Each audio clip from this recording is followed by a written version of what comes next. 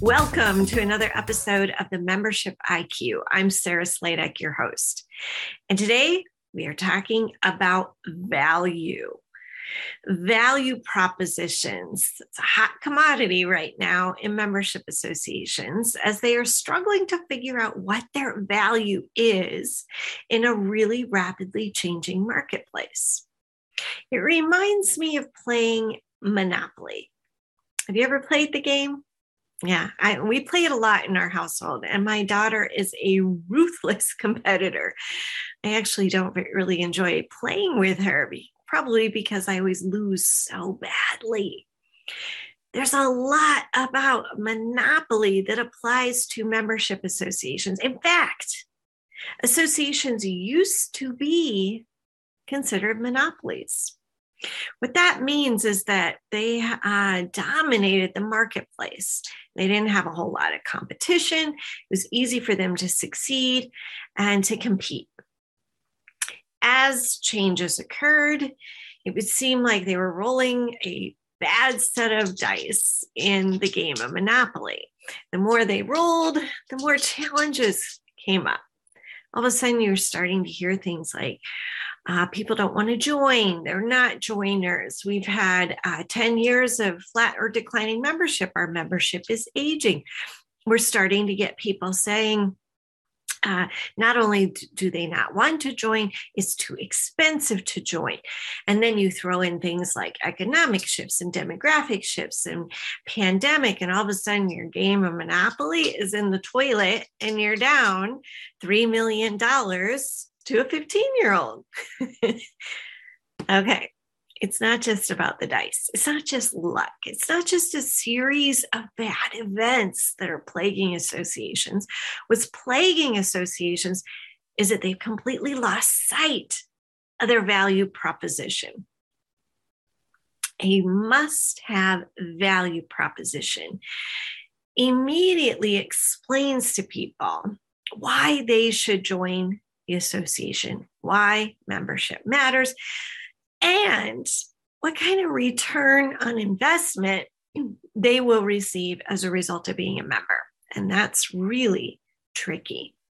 It's tricky because for years, for decades, actually for centuries, associations ran pretty much the same. They had this model where, well, our doors are open, come on in. And they didn't really have to recruit members. People just came to them because at that time, society felt very strongly that membership was the right thing to do. It was literally a social expectation, the right thing to do. You join your association. And really, the association makeup was that you would go to meetings and events and conferences. And that was really kind of the value proposition. You were part of a community, and that was enough. It's not enough anymore. Why? Because we've had a tremendous amount of change. All those changes I was mentioning previously, it makes it feel like you're rolling a bad set of dice. But really, it's just the fact that so much has changed in our society that what our members want, need, and expect the membership association experience to provide has changed. So it's no longer enough to say, join our association for networking. I can network via LinkedIn, Facebook, any number of platforms for free with people all over the world at any time. I don't need your association to network. Okay, join our association for the advocacy. Advocacy benefits everyone, regardless of whether they're a member or not. Advocacy is not a real membership benefit. And all of a sudden, these benefits that you've been offering turn out to be Baltic Avenue in comparison to what people are asking for. They want Park Avenue. They want something more. They want different benefits. You got to rethink what you're selling to the marketplace. Research shows that in this very disruptive, changing marketplace, what members really want and need is the opportunity to, yes, be in community, but also to learn valuable skills and have an opportunity to lead. And when you are learning and when you are leading, you actually become more engaged in the community. You feel a deeper connection to the association.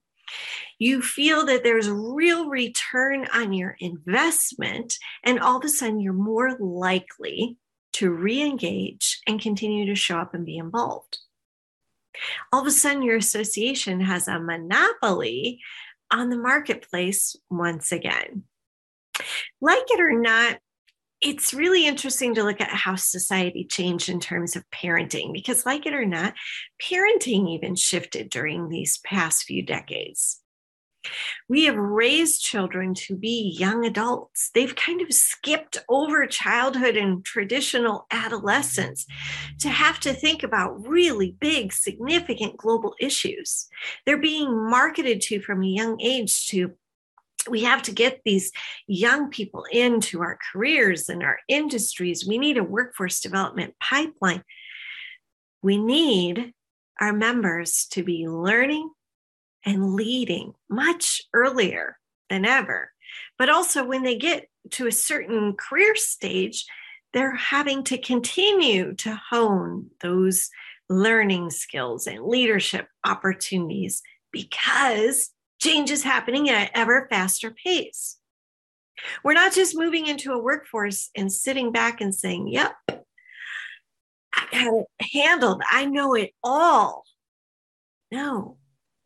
With a disruptive, innovative, ever-changing social environment, we all are looking to our associations to provide a greater return on our investment.